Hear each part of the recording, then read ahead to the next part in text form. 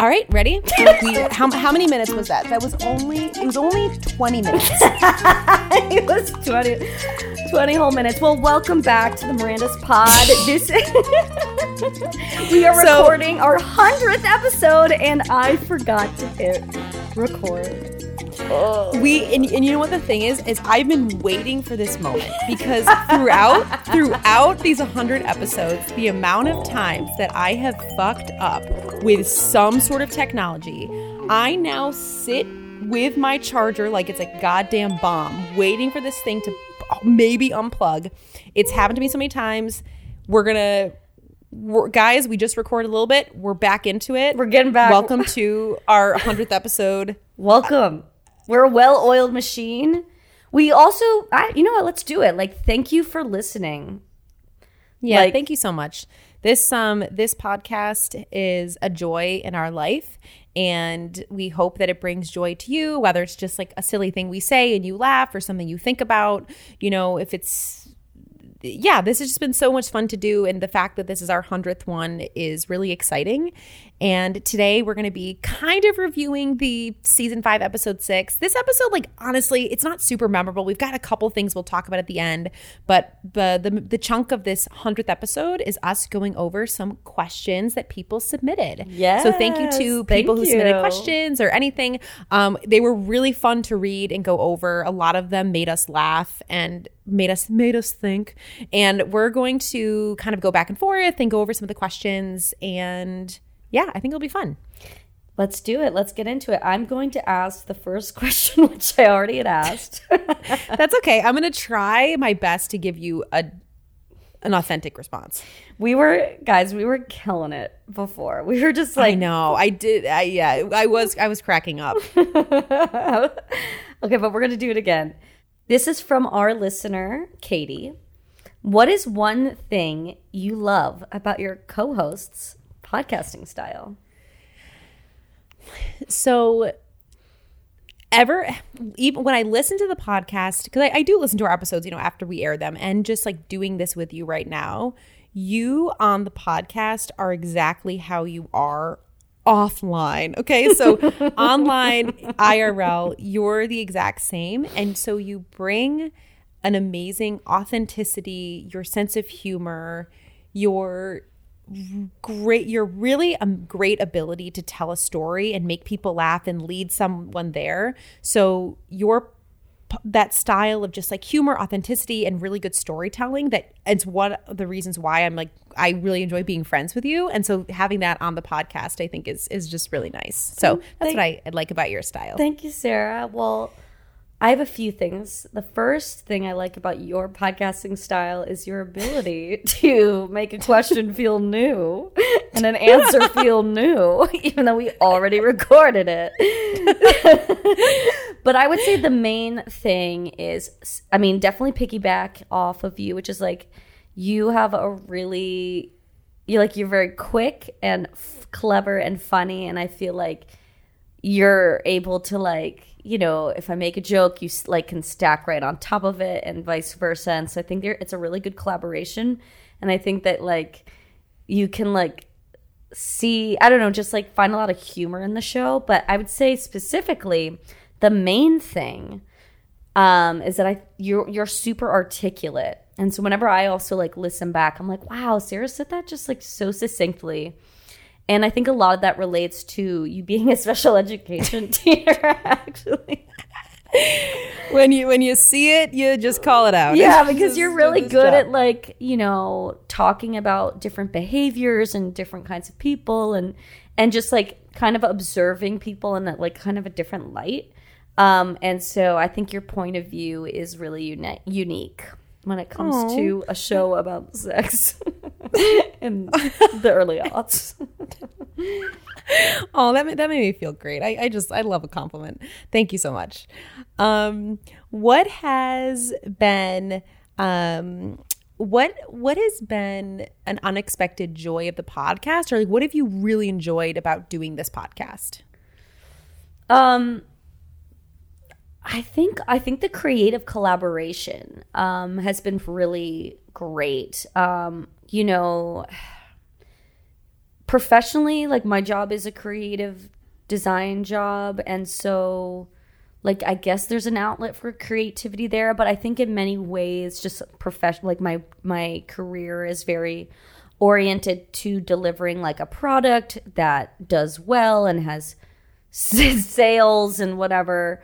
But I think what I really love about our pod is that we have like a very like almost close-knit community, and I don't feel like a sense of pressure to like make it like super big and super whatever. Like I feel like pretty like full and like satiated from A, doing it, B, having friends come on, and C, having people reach out to us that like we've maybe like connected with them in some way or touched them in some way. And so I think that's like really cool and almost like a phenomenon of the internet, which is like we put this on the internet and then we hear from people from the internet, and like we've become friends with Audrey, who is someone we met through doing this.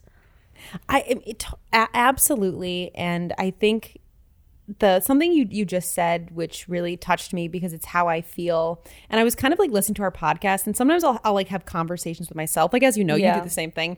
And I was almost, thinking about the podcast and like, no, it's not big. We don't have a million listeners or 100,000, and that's okay. And I think in our society there's this emphasis on like scale and commodification and monetizing everything and result, and those I understand those values. I get why those are important, but I also think, wow, this is the 100th episode. This is 100 times that I've sat with a friend, talked for an hour, laughed and connected. Yeah. How many times we collaborated and asked questions and got creative.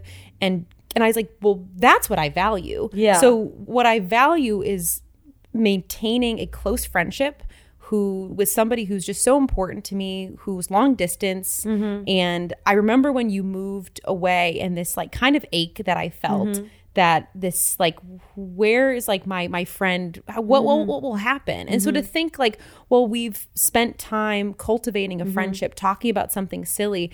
Like if I looked in the world of things I value, like relationships are at the heart of it. And I think what you said, connecting with people on the podcast, making a new friend. Audrey and I are really close friends now. And I met her through the podcast and our friends who support us. And so I think something small is just as valuable as something that's just on a larger scale. Yeah. And it just depends on what metric you're using for success. Yeah, totally. So, and I think this leads us into the other good question. I think Katie sent it in. I'm not sure about female friendships. Did you want to ask that one? Or should I? Yeah, I'll ask away. How have your expectations of female friendships changed from college onward? I believe that's from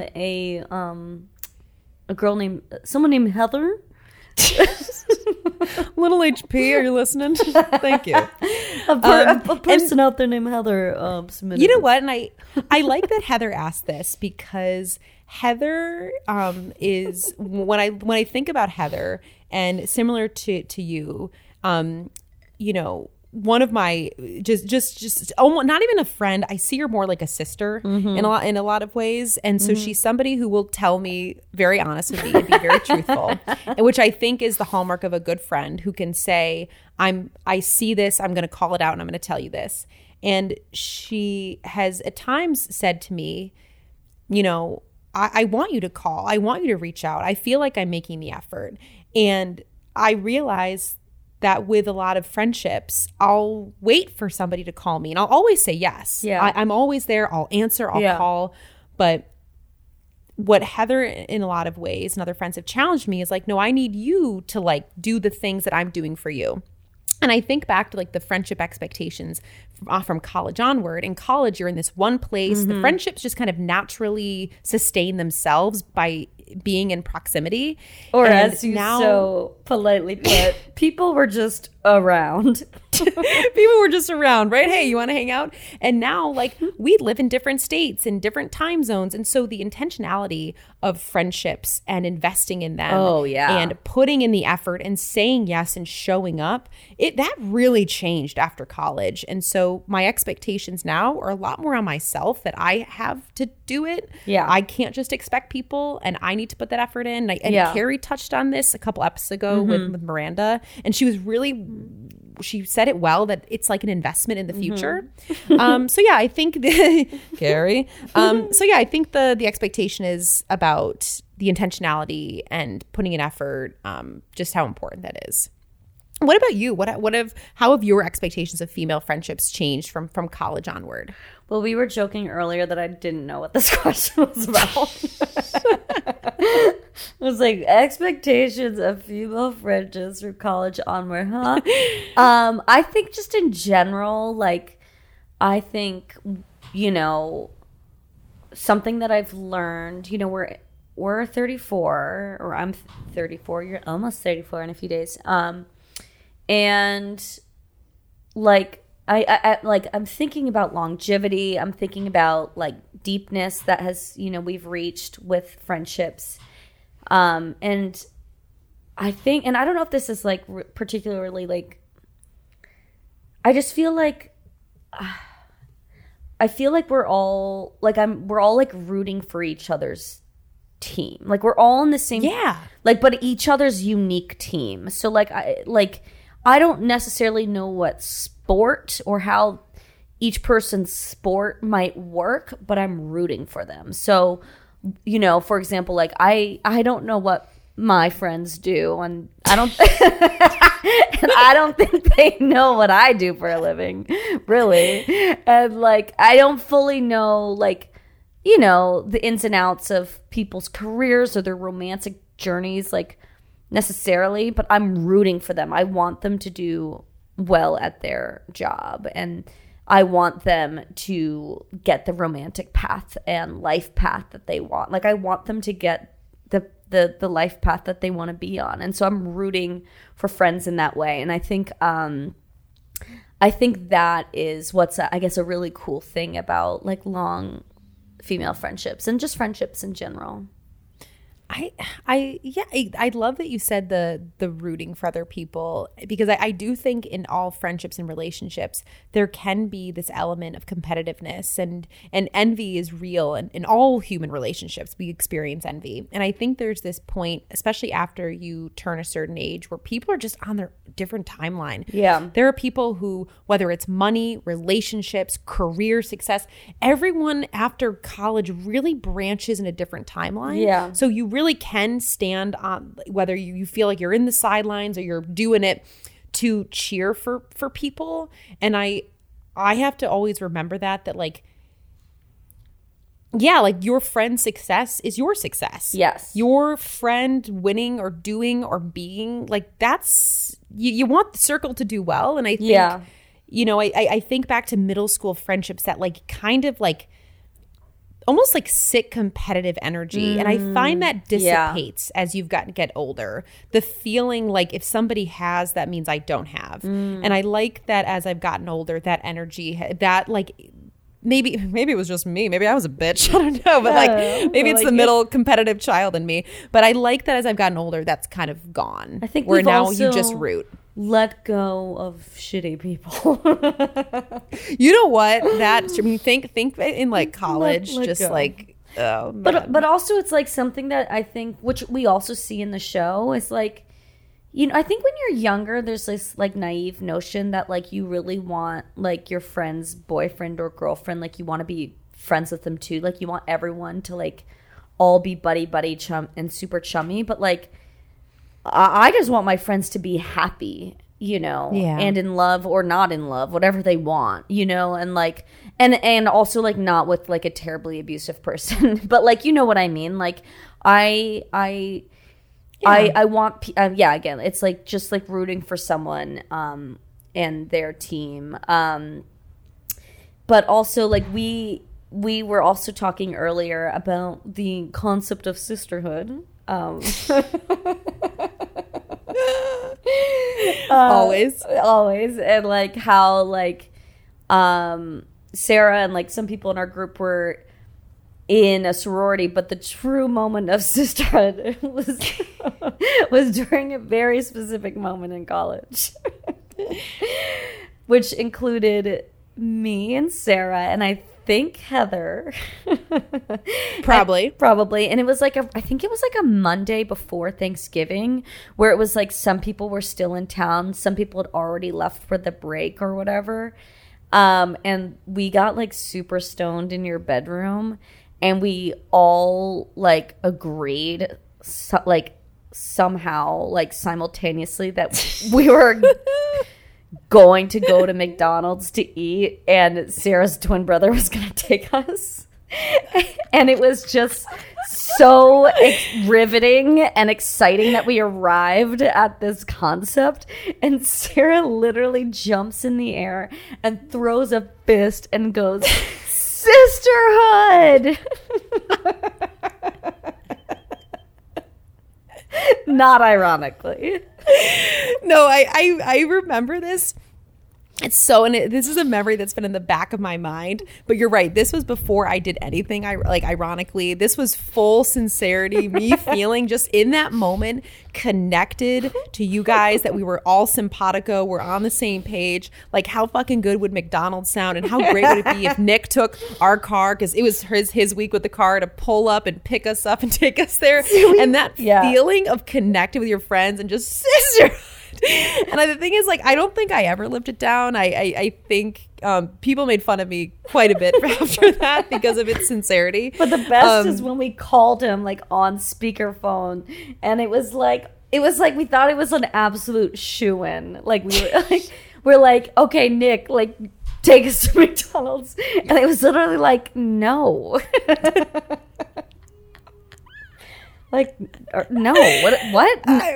Like, no, I'm not doing that. Like, I'm busy right now. Oh my God. No, that's so incredible. I'm going to see him next weekend. I'm going to go visit him in Miami. I'm going to bring this up because I bet he remembers this. And he and I shared, my mom and I, he and I shared a car in college. We both went to the same college.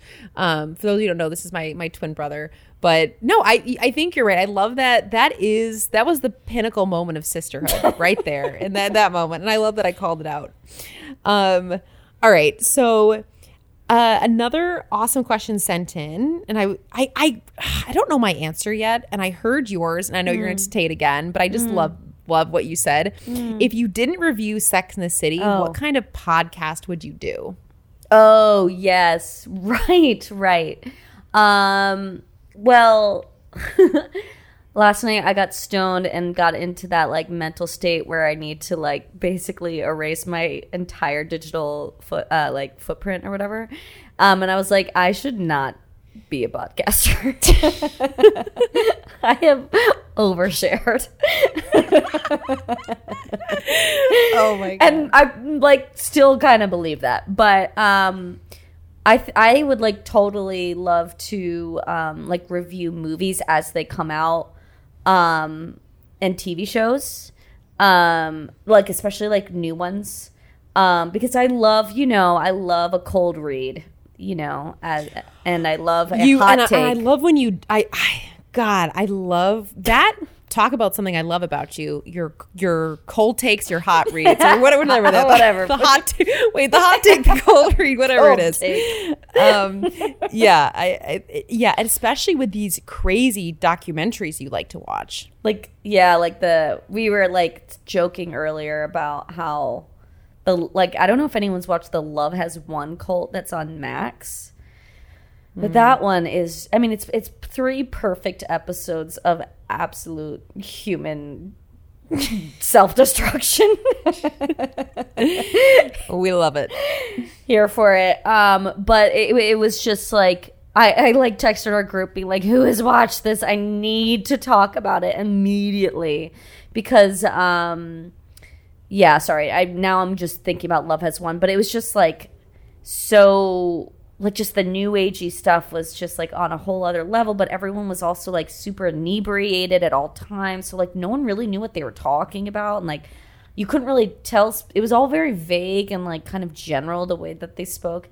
And so, yeah, I love to like talk about those kinds of things when they first come out because, and I also just like love, you know, as much as I love like an NPR review of something or whatever, I actually really like normal people reviewing things because they like don't have any sort of like political pony in the race. They can literally just be like, I didn't like that show. Sorry.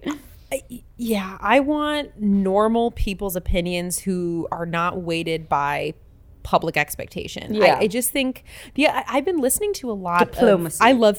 I love Theo Von. I do. Yeah. For an 8-hour car ride the other last weekend, we listened to 3 of his episodes, and one was with a New York City garbage man for 3 hours. Wow. One was with an LA police officer for 3 hours. The other was like a US Border Patrol. I just love like it. normal people with interesting jobs. But all these people spoke just so authentically, genuine experiences, normal people. Theo Von obviously is not the most intelligent person, but he's very funny and he's pretty like inarticulate, but he's he's very endearing. Yeah. And I don't know, I learned so much from it. I don't want something like overly produced. Yes. I guess I kind of just like hearing normal people talk. So totally, I would listen to a podcast you did about those crazy shows because people have already turned our podcast off at this point. Turn these normal people off. To turn these bitches off. Well, we've had some reviews. Okay, I have a question. Sorry, go for it. No, tell me. Okay, so this was submitted by an Erica, and she asks, "Why do you think young people should watch SATC?" And my follow-up question is, should they? Young people watch Sex and the City. But Gen Z, I'm more of like people now, young people now. So, man, great question. I mean, there's a part of me that thinks like, you know, should we have watched like, you know, MASH or something? I don't know. Like there's a level of, you know, should the youth understand where the elders are coming from? And I think with Sex and the City, that informed a lot about a lot, especially in how people conceptualize, you know, sex, female relationships. It was like that joke the other day about like, you see 4 women out, you know, you're thinking about Sex in the City. It created a framework for female friendships and groups and fashion and sex and all these things. And I'm curious. I don't see a lot of TV that's doing that. I think Girls attempted to. That show bummed me the fuck out. I really did not like Girls. So I think the show is still highly watchable. Yes. And I think young girls, it might be enjoyable, especially with a new feminist lens. Yeah. But maybe to your point, I don't know, should they? I want people to answer this. Do you think young people should watch it? We're not talking like 11-year-olds. We're talking like 18-year-olds now. Yeah, we'll post it on the gram. We'll get some data. We will collect it. No, but okay, this is why I think young people might benefit in some weird way from watching it. You know, we're in a very like content saturated world, so there is constantly like new things coming out on all the platforms, new shows, new movies, new podcasts, obviously like social media, Instagram, TikTok, like content through there, Substack, like all those things. And I think that if we are just like looking at the basic tags of like women, sex, like female friendships, like those 3 tags are like, sorry, I don't know. I sound really dumb right now. An AI bot would know what you were looking up, all right? I guess what I'm saying is like this show is almost like the holy grail of women talking about sex on television because it was basically like the first time on a TV show that like we were hearing like the woman's side of sexual experiences, aside from like the movie When Harry Met Sally, with the famous scene where Sally is basically faking an orgasm, trying to relay to Harry that like women fake it all the time. Like You're absolutely right. We rarely saw a window into women's opinions on these things in media. This is a groundbreaking show. We can talk as much shit about it. We can look at And Just Like That. And Just Like That to me does not tarnish the original Sex and the City. I look at them as pretty separate, even though I judge it through the lens of Sex and the City. It was a groundbreaking show, and I'm really curious if, as a former women's studies alumni at U of M, like, are we studying this enough? Are we breaking it down and cutting it up and seeing what this show offered at this specific time? It came out at a very interesting time in our country. I can't tell you a lot about the history of the world at the time, but I know it's interesting. So I don't know. I think young people should watch it, even just to, I don't know, just connect with us. There's a lot of like generations of women that really enjoyed this show. Yeah. Like my mom loved it. Mm-hmm. My sister loved it. I guess it's 2 generations. Mm-hmm. My grandmother, I didn't watch it, but I don't know. Maybe one day. Okay. What do? I lost the questions. Okay. We're going to do a quick one. Fuck, marry, kill. Aiden, Big, Steve. I mean, we've done this one probably a lot. Do it. You know what? Do it again. Give me your answer. Marry Aiden. I hate to say this. Fuck Big, kill Steve. I hate it. I'm sorry. But like, you got to know what I agree with everything Big you is like said. in the bed, right? I'm gonna hell yeah. I'm gonna throw Harry in there. You can take out one of the guys, and we're gonna put in Harry. Okay. I guess Aiden's kind of dumb, right? Like, maybe marry Harry, fuck Aiden, kill Steve again. Sorry, Steve. Have big around. Your voice is grating, and your personality. Miranda.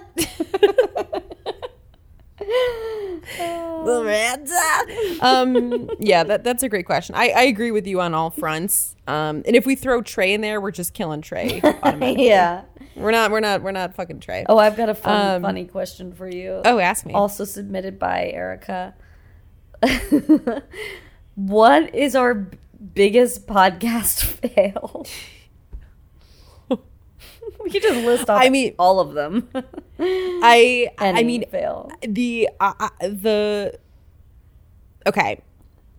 There was a moment, I believe it was over the summer, when I fucked up the recording so badly that I had a psychotic meltdown. I do remember this. I had to take like a 30-minute break. I had to recompose. I threw something across the room. I like screamed in my bedroom like a child, and Dakota was like, "What happened?" I was like, "I'm a misogyny." And it was, and I like reenacted. I was like, "Look, this little cord, this is what did it." I had a full meltdown because I think we recorded an entire episode and it didn't. We had to start over. I know, and that's why I had to like maintain my cool, because we like, obviously this is like, well, now it was only like 20 minutes of recording. It was only like 15, 20 minutes. Yeah, it wasn't that. This was a whole goddamn episode that I've messed up. And I wasn't mad. I was just concerned about your response. I had a full breakdown. Yeah, that was to I was me like, the Sarah, biggest. It's fine. Please stop slapping yourself. No, I was like, "You're stupid." I went to a state of like how I used to act like as a child when I would like lose at a game or something. Like I was so upset with myself. I couldn't even tell you.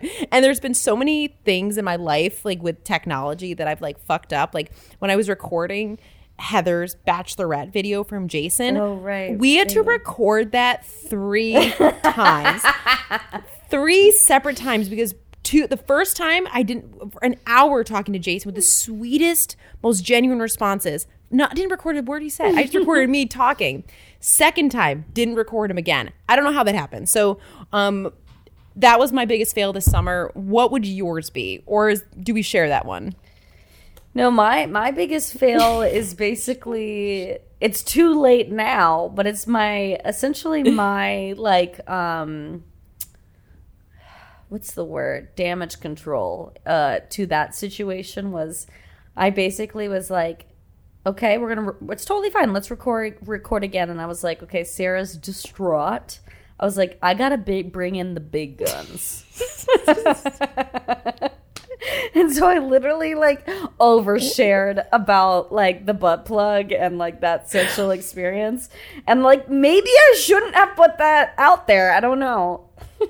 Okay, that was a beloved story by fans. People cracked up. They thought it was really funny. To this day, it's super funny. But you know what? You made me laugh. You made me feel better. You put it out there. You took one for the team. There we go. And 15 years from now, that might come bite you in the ass. Might come bite you in the butt plug. Bite me in the plug. Let's see. Are there any other questions we want to answer?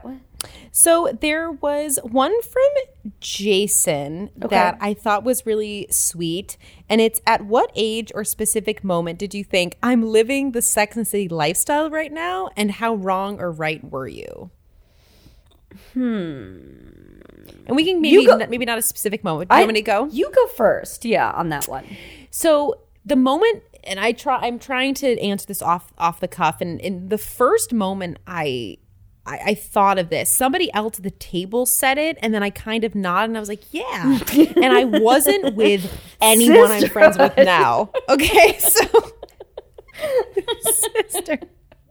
I was like, yeah, hell yeah. So I was at dinner with 3 other girls. There's 4 of us. So anytime it's a group of 4, you're kind of feeling like, who am I within the group? You know, like, am I the Miranda of this group? Am I the Samantha? Depending on the group you're with. The 2 other girls in the group, I don't even have their numbers anymore. I don't talk to them. They are not my friend. Grace was one of them. So that's fine. And I think one of the girls said, like, how Sex in the City is this? And looking back now, and in the moment, I was so desperate for like a friend group in that sense that I thought, like, yeah, this is it. Like, these are my friends, and I don't talk to any of these people anymore except Grace. So in that moment, I recognized it for the fleeting nature of, like, you know, like when you're in your 18 to 24, the kind of fleeting nature of groups. Yes. Like, it's kind of based on drinking, going out, weird, like very fragile social ties. Yes. And yeah, so I think that is when I was so wrong, but I did think it. But I'm telling you, when we go on our vacation in February, oh boy, am I going to be thinking it. Well, on a beach with some pina coladas with my gals. Well, I was gonna actually like shoot the floor right back to Jason and ask him, what is this SATC lifestyle that you speak of? What is this? I'm thinking like getting dressed up, girls out on the town. I'm total girl hangs. Definitely felt that in New York with you, because remember I did that like jazz night for your birthday, and it was like completely trying to channel the jazz man. Oh my God, yes, absolutely. You took me out for oysters. This is when I was drinking. I got so drunk that night. Listen to jazz. Yes, I got total so fun New York night. I got so banged up. I'm sober now. I would say though that weirdly now I might be living the SATC lifestyle, and I could be wrong, but I would say now, because now that I live alone, and this is the first time I've ever lived alone, I feel a lot more like ownership of my space. And I feel like I just like have had people over and have not felt like I've had to worry about roommates, or I just really feel like I, you know, am the queen of my kingdom, and like I can, like, as you remind yourself in your beautiful space. Yeah, this place is perfect. I'm beautiful. This is perfect. You are perfect. Just like staring at the mirror with crazy affirmations. No, I've just been thinking like it's since I've been here, like I've had, some suitors, okay? Maybe a little bit of Samantha in me, but it's just been nice to like be able to be like physical with someone in a more private kind of quiet setting. I feel more physically connected to people in that way. Okay. I love that you mentioned you not having a roommate because none of the girls ever have a roommate on the show. And yes, this show is post 30, so it's not, it's definitely common for people to still have roommates, absolutely. But it's not, I think people after a certain age are like, I want to live on my own. So who on the show do you think would be the best roommates? Oh, good question. Pair, and who would be the worst roommates? Carrie, obviously the worst. Let's just get right there. Carrie, well, I want to ask this: Carrie and who else would be really bad on the show together, specifically? Oh, like not me and Carrie, or yeah, no, I'm thinking out of the girls on the show, who would be the best duo? Who would be the worst duo? Because they're all not super compatible. I actually think Carrie and Samantha would be the worst, which is kind of funny to think about Kim Cattrall and Sarah Jessica Parker in that that way. But I think that's because Samantha is really like career driven, and I feel like she's probably more A-type. And I think that Carrie is, and I think Samantha's a little bit more like wellnessy and like really cares about her health. And I think that like Carrie's smoking cigarettes and like having kind of like a willy-nilly schedule for a column that comes out once a week, I think it would like make like A-type Samantha like insane. Yeah, I totally agree. I mean, Carrie's at the root of a lot of the bad roommate friendships here. I do believe it all stems from her. I see Miranda and Samantha oddly working. Yes. I don't know. I see them like oddly being able, they're both independent, doing their own things. They don't work from home. They're both sarcastic. Busy. And what we see in this episode, and I'll just kind of tie it in, I think, here now with episode 6, but we're going to keep doing some questions. And, in this episode 6, you see this really tender moment with Miranda and Samantha. Miranda is intensely in post baby in like the 4th trimester, and Samantha just like comes to her aid and gives her this hair appointment that she had worked so hard to have. And so I really see the tenderness between Samantha and Miranda, and I think they would be very good roommates. To be fair, Carrie would love to know Samantha to step it up. So, but I do agree. You are right. But I do think that Charlotte and Carrie would make great roommates, because I feel like Charlotte would be the one who would be like, do you want to do face masks and like talk about boys on the couch, and like we'll mostly just talk about Big. Like she would just like really indulge Carrie. She would indulge Carrie, and she would like mother Carrie, and I think Carrie needs some mothering. Yeah, and I think Charlotte needs to do mothering because she's very like nurturing. All right. I'm gonna ask you one? Yeah. All right. What has been one of your favorite moments from the Sex and the City show? Funny moment, favorite moment, a standout moment? In the show, or on the pod. But why? All right, my husband asked this one, so we will respect the question. We will respect what he had. He was like, you better. I was like complaining, and I was like, you better ask me one. I got it. I think just like a favorite moment of the show. Wait, actually, no. Wait, no. It's tough on the spot to think of this. No. I got this. I mean, I think favorite moment, but like it might be from an episode we haven't done yet. That's why no, who cares? Everyone who's listened to this, are there any new watchers who are watching along? This has taken us years to get through. Say it. Everyone's going to know what you're talking about. Well, I think that like Carrie going to Paris is huge on the friendships, and like it's and also like it's a huge change, and it's also with this new man that's like completely separate from Aiden and Big, and so I think that's like, and it's also very like believable, for the show. You know how like some shows and the like the season comes along and you're like, okay, this is starting to get a little unrealistic. Like, no, this feels realistic. Like Carrie kind of, I don't want to say excommunicates herself from the Aiden versus Big thing, but she kind of like moves on, and she's with this older man who has a big career as a fine artist, and she's like, screw it, I'm gonna take him up on his offer and move to Paris. And that is, I think that's like, if that didn't happen in the show, like, I don't know if the show would really have as much like passion behind it. You know what I mean?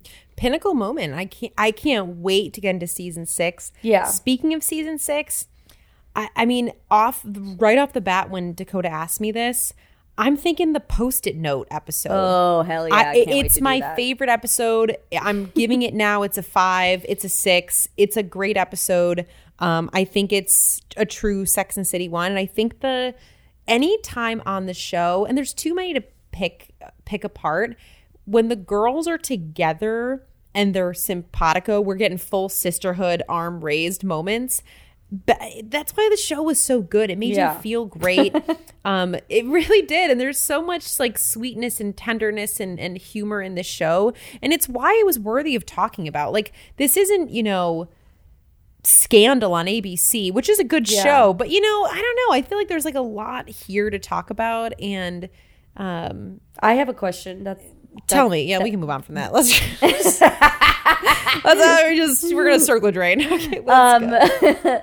I have a question that no one submitted it. I just actually thought of, which is, tell me, what is a moment in the show, or it could be a few, that you always cry at? What just came to my head was when Carrie and Aiden are breaking up for the first time, and he's so hurt and super vulnerable. That one, I think, makes me tear up. And that's probably it. That breakup, I think, is very sad. Mm-hmm.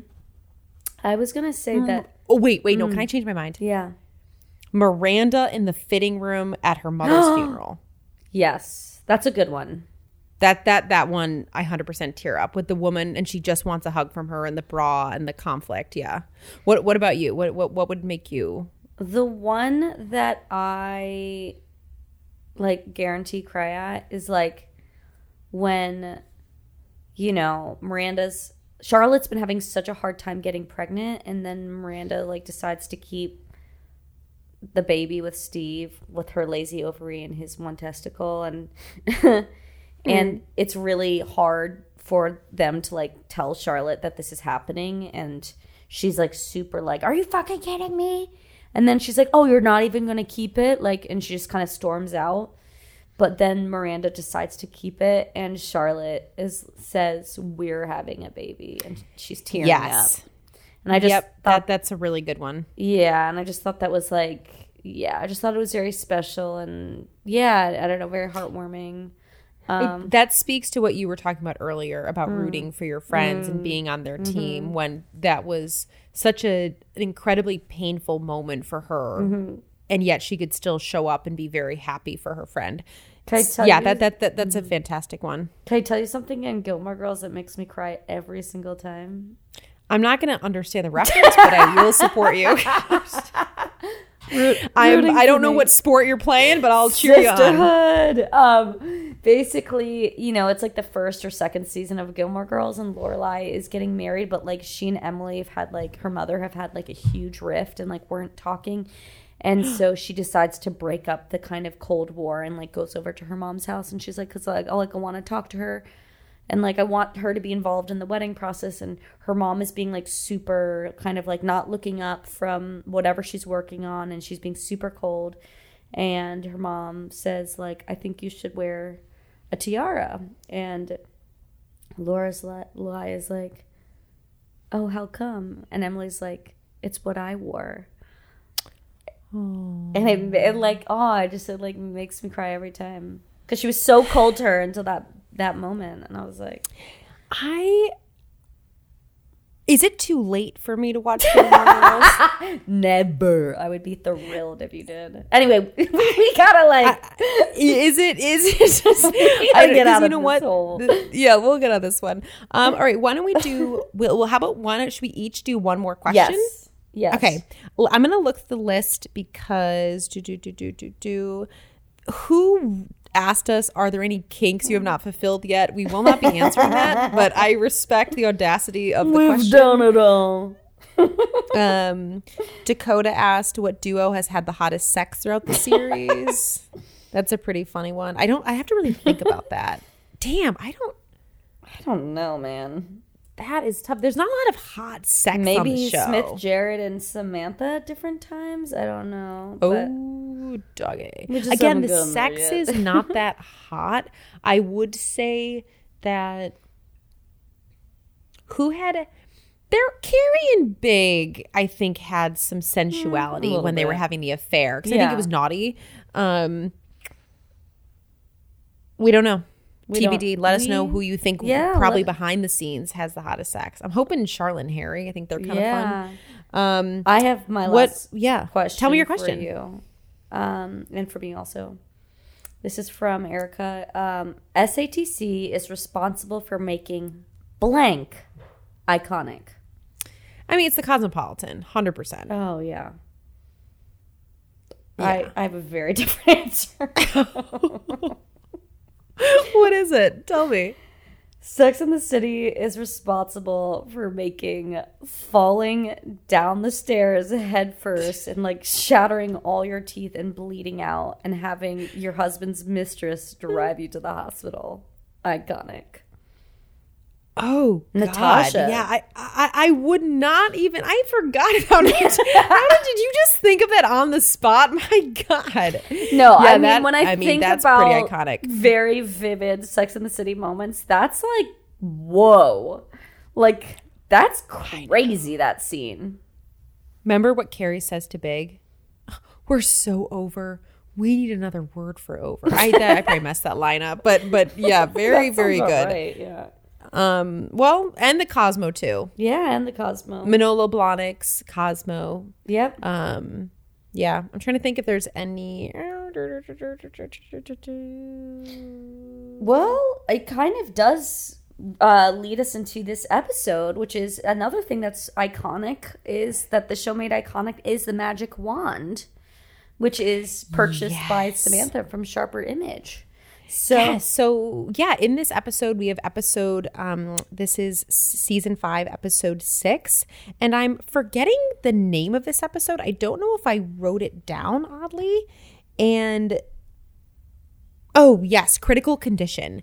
Yeah. And quick summary, Carrie's collection of essays, her book is coming out and she is anxiously awaiting a review. She gets a great review, but is very disturbed by the last sentence saying that she leaves men are disposable to Carrie. Yeah. This leads her down this kind of rabbit hole of feeling like people are maybe seeing her vulnerabilities or misreading her.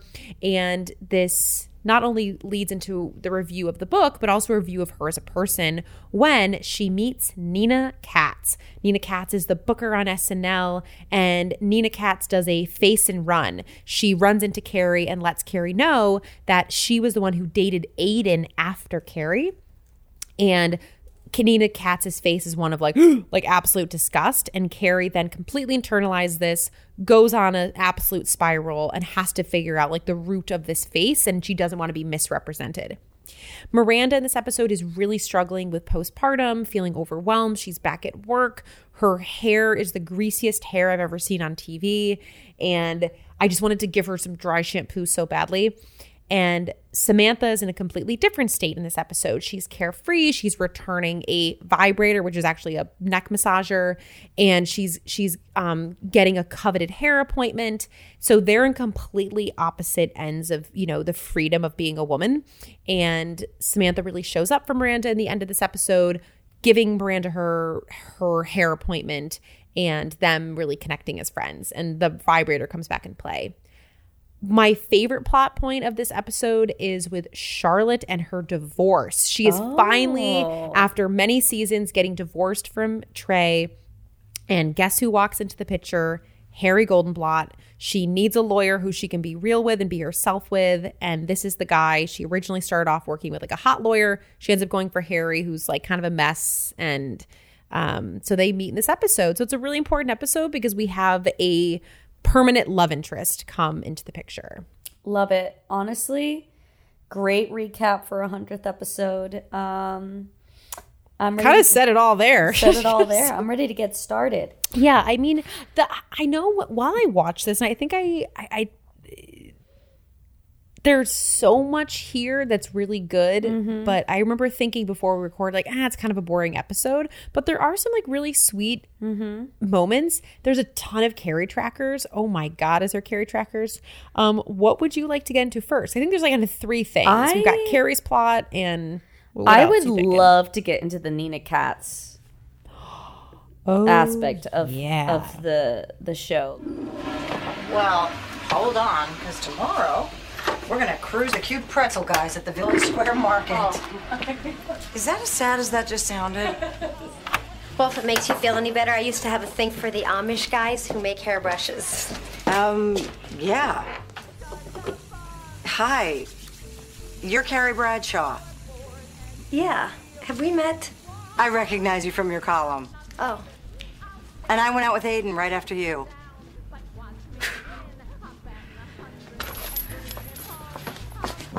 There I was worried about the New York Times when apparently I'd already been reviewed. So I believe that Nina Katz is loosely based off of Marcy Klein, who is the talent booker for Saturday Night Live, or was for many years.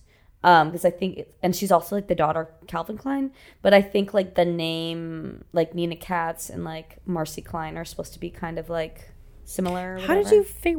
Was this on Reddit or? Is this I listened to a lot of like Saturday Night Live related content, and so like when they said it, because they showed like when Carrie's watching like Saturday Night Live, it like shows Nina Katz's name, and I was like, oh, like I wonder, and I feel like it was in the same position where I don't know, but I don't know, I could be wrong, but that was very like Rain Man-esque. It's very specific. But I do think that this is like another, like, I don't know. I think that this scene where Nina Katz is coming out of the bathroom and like runs into Carrie Bradshaw, like I do think that this is a great scene in the series. It's a great scene in the series. It's very well written. We start off, just to kind of give people who don't remember this, Carrie is at a cabaret club visiting and seeing Marcus, Stanford's boyfriend, perform. She makes a flippant comment like, I get one, there's a 3-drink minimum, which is just like so cruel. Like, just be nice to Stanford's boyfriend for once.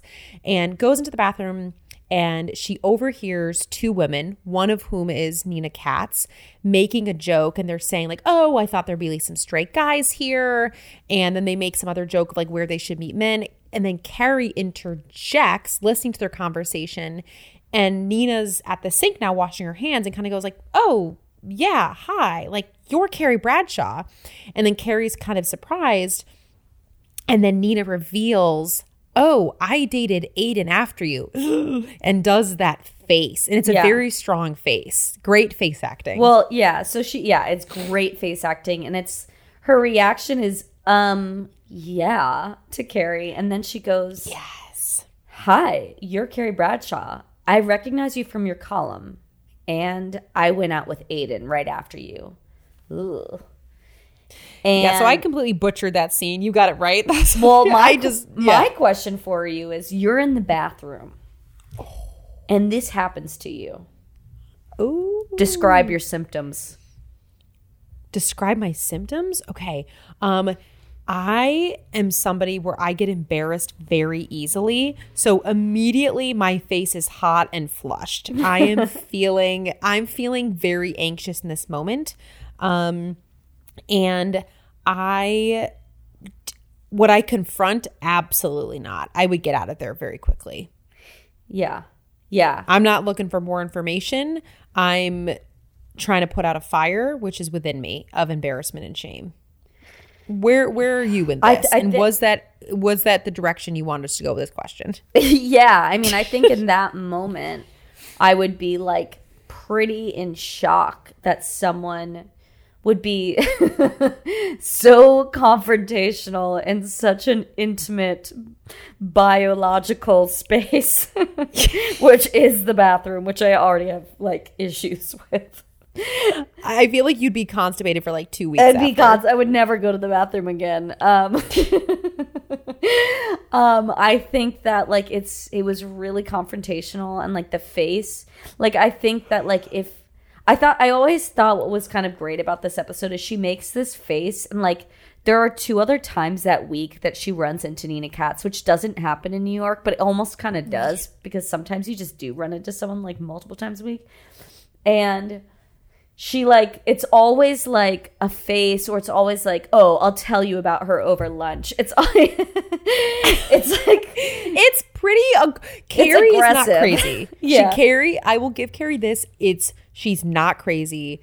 Nina is, because like then at one point Nina is the booker for Saturday Night Live, so she's with Heather Graham. Carrie's at lunch with Samantha, and Heather Graham is like, ooh, Carrie. And so even Heather Graham makes a face, so clearly Carrie's now like, Nina Katz is running my name all around town. Yeah. Totally get Carrie's paranoia. I would be so paranoid too, Me too. especially because like we hyper analyze people's nonverbal communication, and in this case, verbal communication. See, this is why the special education teacher is amazing on this book. Right? It's like 90% of what we communicate is nonverbal, and you look at this woman's face and her eyes and her energy. She like clearly. I mean, but we've got to talk about it. Aiden, and according to Steve in this episode, when Carrie confronts Steve to be like, what's going on with Aiden? Steve said, Aiden was pretty messed up for he was like months? Bedridden. He said back then he couldn't get out of bed for like a month. He lost his ability to trust women. And Carrie's like, he lost his ability. And I want to say, Carrie, my dear, let's roll the tape back. Carrie, what do you expect? You cheated on him with your ex-boyfriend, not just once, multiple times. You broke up with him at your friend's wedding. He comes back into your life. He's hot, looking better than ever. You have this great relationship. And Big leaves a full-blown voicemail. Yes, and he still finishes during sex, so he's a trooper. And you guys fall in love. He buys an apartment for you. He tries to remodel for you. He proposes to you. You say yes. You don't even wear the ring on your finger. You wear it on your neck. And then you decide at the end you can't really commit to him when he really wants to. And yes, we do think he pressured her a little much at the end, but she fucked this man up sideways. Yeah. And how about bringing Big to like his home in Suffern? Lest we forget that she basically forced a friendship upon the man she cheated with and her current boyfriend. Can you imagine the things Aiden must have said to Nina about Carrie? If he said anything at all, because I don't know if men really delve into it. For the sake of role play, I wanted to now flip it a little bit. You are Nina Katz. You are okay. I want to be Nina. Yeah, okay. You're dating Aiden. How about I'm Aiden, and you're Nina. Hey, okay. Nina. Hey, Nina. Hey. Tell me about your dating history. Something I've noticed, and I don't know what it is, but you said when we first got together that you just got out of a relationship, and I want to know more about who this person was. She seemed to have a big impact on you. Well, I went through a shitstorm, little lady.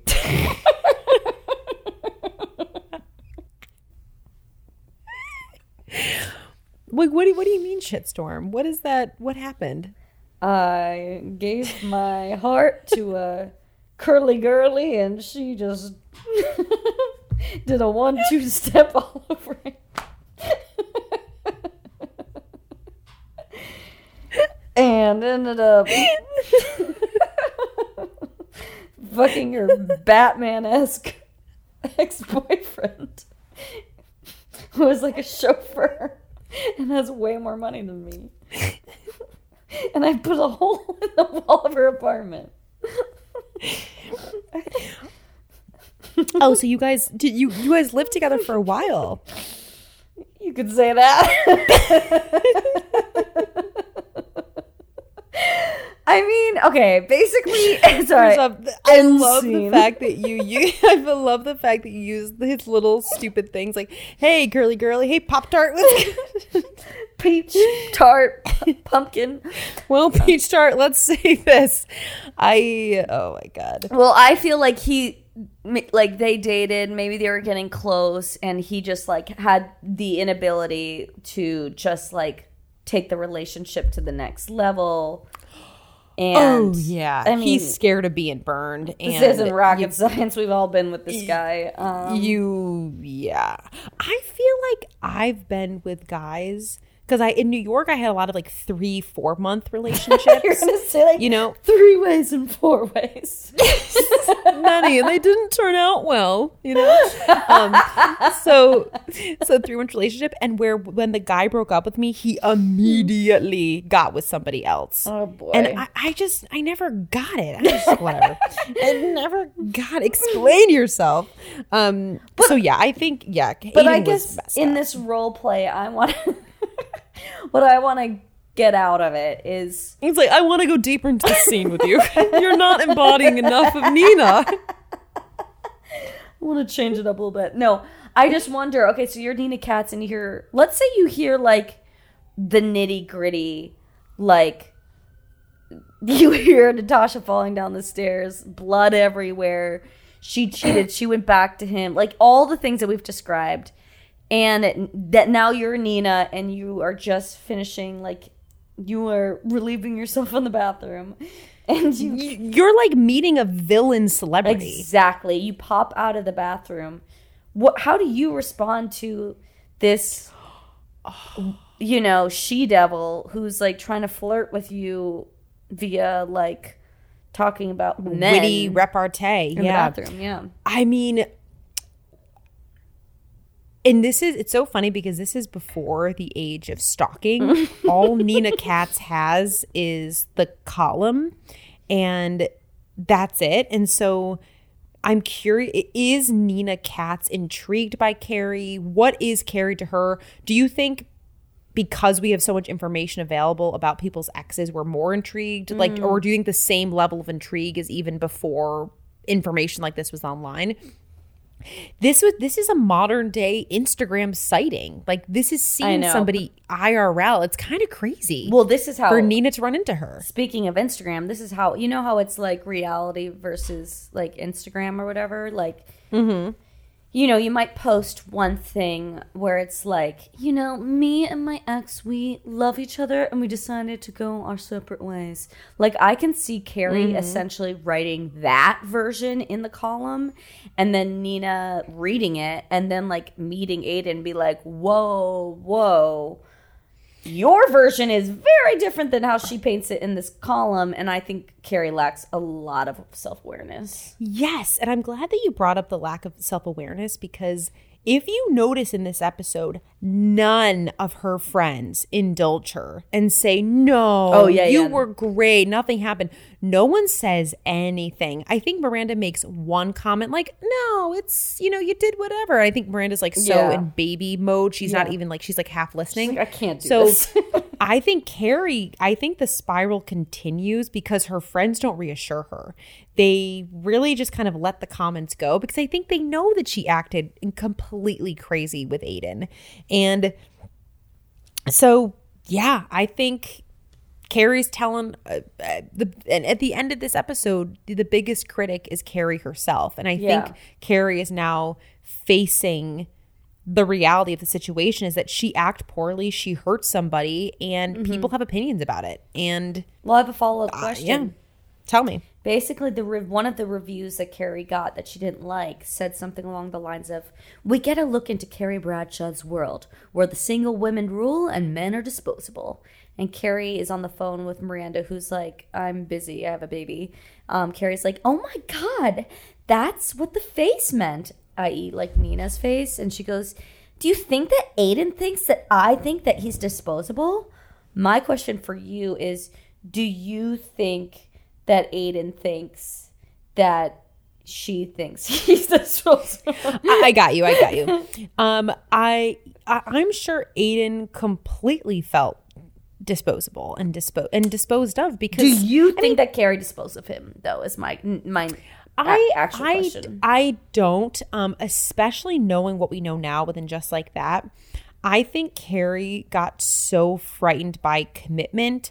I think Big lingered in her brain that I don't think she ever could fully commit to Aiden because there was so much unfinished business with Big. Yeah. So I don't think she disposed of him, but I do believe that she neglected him. She purposely sabotaged the relationship by not committing. Yeah.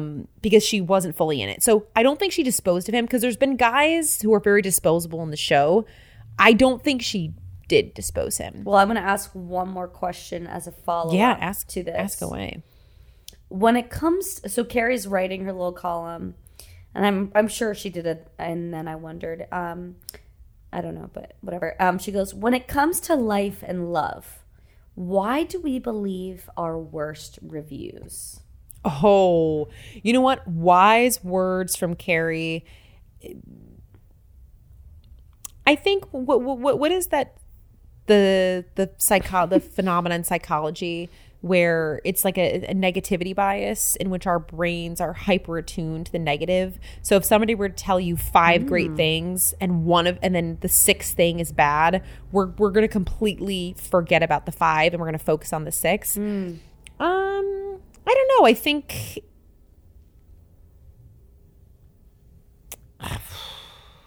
if I had the answer to that, I wouldn't be dealing with the things I dealt with. I know.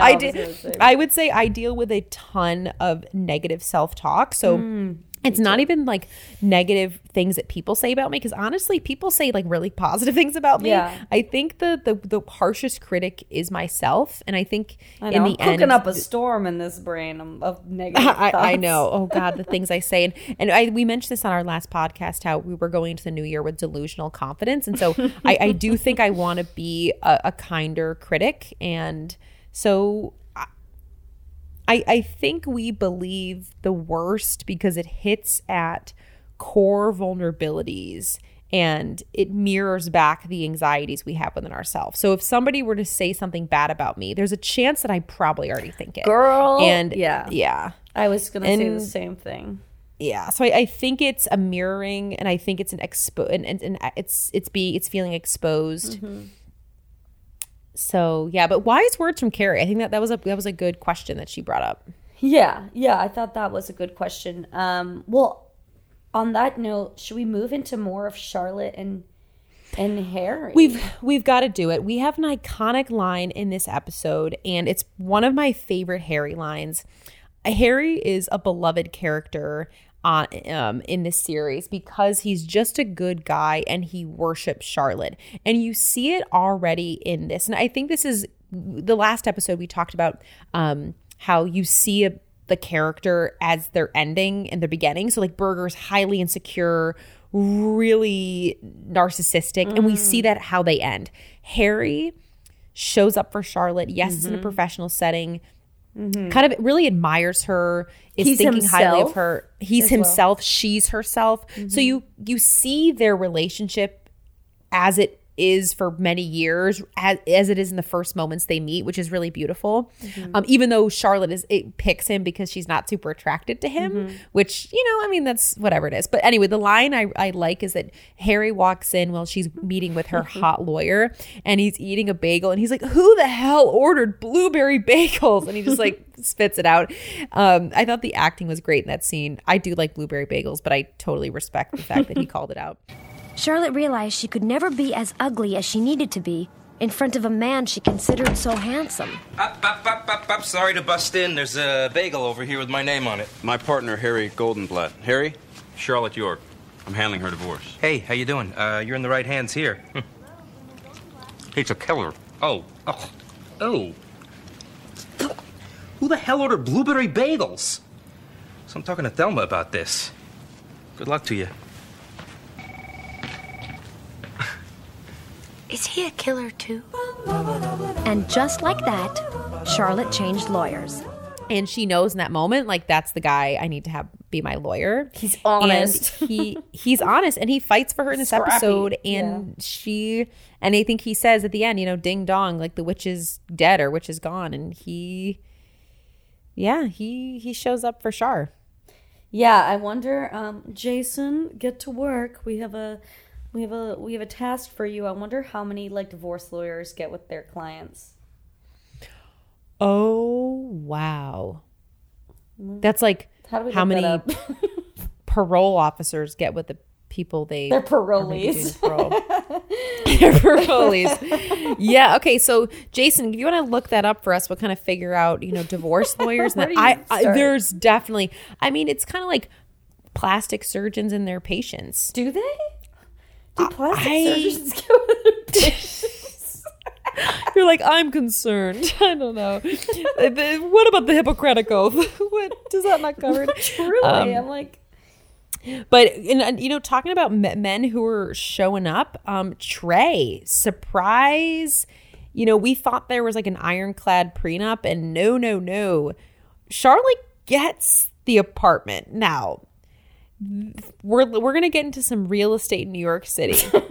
If I was a mother and had a son, and we had a family New York City apartment, and my son is married to a woman for maybe a year or two, and then she gets the family apartment, I'm kind of getting Bunny's frustration. Oh, I get it.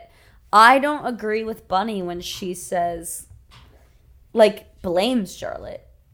Because yes, no blame. Charlotte did everything she could, and Trey was super defeated, and even like backtracked and was like, maybe I didn't want to get married. I don't know. Like, you know, like he barely even tried when it came to like trying to have the baby. He was just such a he was the big old baby when it came to them making an effort. Was a big old baby in the marriage. I mean, I think he did try at certain times, but I think ultimately like Charlotte was fighting for the marriage. So yeah, and here's the deal. We know Charlotte. Why should she move? Charlotte has now gotten $1 million. Yeah. Okay, so she got $1 million. And she now gets an incredible like 2 or 3 bedroom apartment on the Upper East Side. Yep. She did well. She did well. My question is, why do you think do you think it was just out of guilt that Trey gave the sign off to Bunny or sent the fax in or whatever? I think he couldn't deliver in the relationship, and here was a lasting thing that he could do it's like when he showed up for that photo shoot and he moved out the next day. I think at the end of the day, Trey loved Charlotte. Yeah. He really loved her. They were an example of when the love is there, but they weren't on the same page. They weren't on the same path. And he was very generous with her. He loved her a lot. And I think this is a way of showing that. And I think when you get divorced, I don't think it means you stop loving the person and wanting good things for them. Sometimes it does, but... And also, he may not have wanted to ever live there again. Yeah. You know? Yeah. But I do get why Bunny felt a certain type of way. We talk about back real quick. Talk about New York apartments. Like it's just like it like you don't just like toss that up. Apartment. Yeah, you don't just like it's not like a tote you're getting rid of in your house, you know. Yeah, like I get why Bunny was pissed and be like, it's not like, oh yeah, you take it, girl. Yeah, you're right. It's I don't need this Trader Joe's tote. Like hang on to that. We also have. We didn't talk about this. Another super funny line, and this is kind of a Charlotte, naive Charlotte, like sweet Charlotte. I just want a nice, sweet, handsome, funny, great guy who doesn't say things like sweet lips. Is that too much to ask? When Carrie is with the girls talking about the face and run Nina Katz's face, Charlotte's isn't assuming like, no, someone's not going to make a mean face. She's like, I think it was his facial spasm. Maybe she has Bell's palsy. You know what Bell's palsy is, like a facial muscle. Like you can't control one side of your face. And so I thought that was like very cute. And then Carrie's like, no, it's not Bell's palsy. She has Bell's palsy. All right, I think the last kind of big big part of this episode is one, Samantha and the vibrator neck massager, and Miranda and her postpartum struggling and having friends show up. I shot a text to Sarah earlier that was like, I need you to look up the history of the Sharper Image magic wand that Samantha uses. I mean, Sex and the City made something iconic. Another thing. Yeah. I did not read that text in time to do any of the research. So I'm good. We're gonna have to kind of throw that one on the gram. But I've heard some people say, like, when I said, oh, it used to be a neck massager, and everyone was like, oh, no, like, it was always a vibrator. I'm like, no. I think at one point it was truly just a neck massager, right? Yeah, because there's no way that Sharper Image was selling vibrators. Like, does Sharper Image still exist? Is this an ancient scroll? I don't think so. I think it is an ancient scroll. Yeah, we're giving Sharper Image an ancient scroll because Sharper Image growing up was like, you went there and there was like high tech. It was amazing. It felt expensive. It felt you were rich. Like, this was not you Radio felt like Shack. you were in the future. This was Sharper Image was the place. So we're giving this an ancient scroll just for how like tech and shopping has evolved. The next day, Samantha did some personal shopping. Very personal. Can I help you? Yes. I'd like to return this vibrator. We don't sell vibrators. Yes, you do. I bought it here 6 months ago. That's not a vibrator. It's a neck massager. No, it's a vibrator. Sharper Image doesn't sell vibrators. It's a neck massager.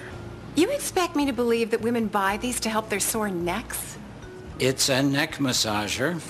Fine. I'd like to return this neck massager. What's wrong with it? It failed to get me off.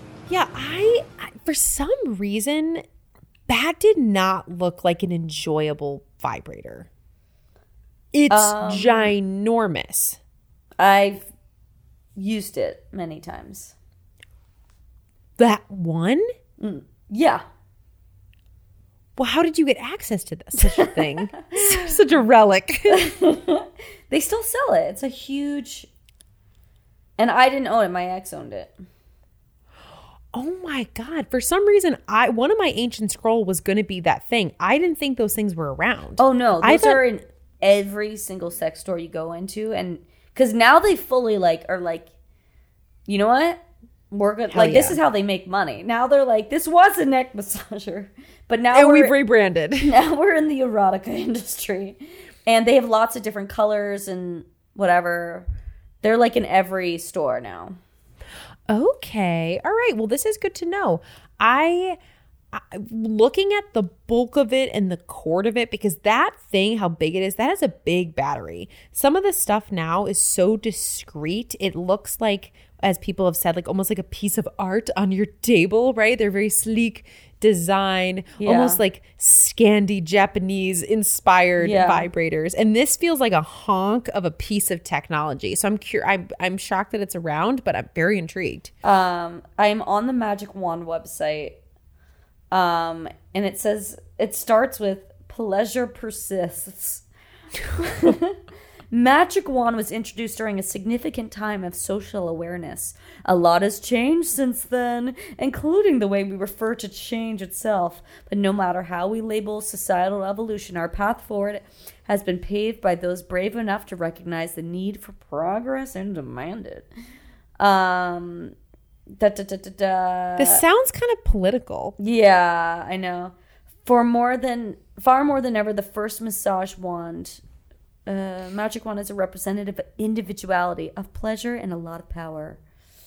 So yeah, it seems like it, fully embraced its really true use. Okay, well, I might have to put it out in the pod if people answer. If one tells the wrong, tell me if you've used it or if you've seen it. People have definitely seen it. There is a question. There is a tab that says, "Is it a real magic wand?" You're like, you tell me the definition of magic. Yeah, I don't know. We'll see. So, okay, what did you? And there was another funny scene between Sam, the tension in this episode is between Sam's freedom and Miranda's lack of freedom. Miranda has lost a lot of her sense of self, her personal upkeep, being able to, get her hair done, have time for herself. And Samantha, like, Miranda says she doesn't have time for something, and then Samantha gets on the phone and she's like confirming her hair appointment, and then she goes, crisis averted. It's just like so stupid. And Samantha's point is, I should not be shamed for the choices I have. Like, I want to masturbate, return my vibrator, get my hair done, and I totally respect it. Like, those are as valid choices compared to what Miranda's going through. No, there's not a lot of sympathy for Samantha. So Carrie does, as we said, earlier, does tell Samantha to go and check in Miranda, acknowledge that she had a baby, because we've noticed these tensions throughout the season that Samantha doesn't really acknowledge. She calls it like the thing. It's here at brunch. I shouldn't have to acknowledge it. And I think this is Samantha's fear of losing a friend. I think this really stems not from her resentful. I think it stems from feeling like, I don't know, maybe fear of change? Fear. Or what do you think? I mean, I think that there's like, and from a little bit from last episode, she's being a little selfish. Like, maybe it is fear of change, but it's like she doesn't want to, like, the party to end, or maybe it's not even that. It's like she doesn't want to filter herself, and she's just like not willing to do it. But I also feel like it's not a matter of like, filtering as much as it's like, well, maybe you shouldn't like rub something into somebody else's face or like gloat about. Yeah. Like, I think Samantha should be a little bit more respectful of, Miranda's new life and like time constraints. And so, yeah, ultimately it was good that Samantha ended up helping Miranda out. 3 blissful baby hours later. Samantha, what are you doing here? I'm not Samantha, you are. You have a 5:30 appointment with John Mandy at the John Mandy Salon. Go. What? I can't take your... I'm counting to 5 and then I'm changing my mind. Really? Mm-hmm. You want to babysit? 5, 4... Okay. I don't know what to say. I can't believe it. Well, neither can I, but here I am, Mary fucking Poppins. Thank you. The numbers are on the fridge, and don't take him out of that chair. It's the only thing that keeps him quiet. And don't call boys. And the vibrator saves the day. Brady can't stop crying. Miranda gets this chair from her neighbor that rocks the baby. And Samantha, the chair breaks. Samantha is freaking out. I love it that she's on the phone and Carrie calls to talk about absolute nonsense. And Samantha calls her out and says, I think you should call someone who has time. I have... She's like, now a mother. Yeah, like, I have a baby. She's like, I don't have time for this. What? And she's completely doing what we wanted Miranda to do earlier, which Miranda kind of does. And people in this episode are sick of Carrie's bullshit. Miranda gets sick of it. Samantha gets sick of it. At the end, when Carrie is walking with Stanford, and Stanford asks Carrie, hey, like, what do you think of Marcus? And Carrie goes, he's nice. And anyway, about me. And he says no. I listened to you talk about Aiden for 10 minutes and 2 years. Yes. And I finally asked you about Marcus and you say it's nice. And so we have 3 people who called Carrie out in this episode. Yeah. Well, it kind of, I mean, gosh, this is like how many, like, I really just want to like, hold the writers hostage and be like, was this intentional to make her so like self-absorbed? I don't. Like, that is the mystery of this show. And if I could go to some panel, that's the question I would ask. Yeah. And I'm very curious. I bet they'd be like, they're all like, they follow the cult of Sarah Gilly. Like, no. She's a wonderful character. No, I bet they would pull like a Lena Dunham and be like, no, we like meant to make the characters like that. When it's like, actually, I don't know if they did, I don't know if you did. So yeah, I think overall, was there fashion-wise, I don't even think I can give a hit. Oh my God, she's fashion roadkill. The miss at the end is that stupid outfit she wore to the farmer's market. That green juicy couture. Oh, the terry cloth. Looks terry cloth. velour. She has like a $15,000 Hermes bag. Right. Not Hermes, the Birkin bag. And she, has absolutely zero money. And she's wearing those crazy high heels, walking, like down in Union Square. There's those cobblestones. That was my miss. I can't remember a hit, but that's a miss. Yeah. I think she at one point had a pair of like red wrap strappy shoes that I liked, but I think that was really it. That was also my fashion miss. I was like, it was a throwback to Juicy Couture though. Like I forgot like all that terry cloth stuff that they Did were you doing. own anything Juicy Couture? I had one white terry cloth or velour sweater with the J. Hoodie with the J. My parents refused to buy me anything, and then they would get my little sister stuff. And so trust me, weird. My mom did not want me to buy it. Yeah, she was. My parents were pretty anti like that BB thing, BEBE, baby. Oh, baby, Juicy Couture. Because it's all. I shopped Limited 2 earlier, but there was also was like not, Juicy was like written on the butt, and my mom was like, absolutely not. Yes, that's where my mom said, we're drawing a hard line here. But now and I remember thinking, oh, come on. But now that I'm older, I'm like, oh my God, you're having preteen girls put Juicy on their butts? Like, that is crazy that was even allowed. I know. And yet my parents did allow me, because it was my own money, buy a Von Dutch trucker hat. And I was like, you couldn't have told me no for that. I don't know. You couldn't have stopped me from looking like an idiot. Like, I remember spending like probably like $65. Then that was a lot of money for me at that age, to be $65 on a fucking stupid trucker hat. Von Dutch. Oh, Von Dutch. That was coming back. God. So what are you rating this episode? I had a religious experience at Manolo Blahnik. I'm going to give it a 3. Maybe a 2.75. I was going to 3.75. Oh, okay. I think just the fact that you're like, oh, okay, we're off. I think that we have Harry back. It's a great scene with Samantha, or not back, but here, Miranda, and I just kind of love seeing Carrie get called out all over the place. You know what? Give it a 5. Yeah, give it a fucking 5. Next week, we have a big episode, and it's because Big is back next episode. Okay, in Sonoma County, right? No. Yes, that is right. This is when they take the train out to San Francisco and they go on the big journey. This is an interesting one. Anytime they like leave the state of New York, I'm always titillated. Just for the filming purposes of it. Very I'm like, this is kind of a very titillated. Atlantic City, very, very.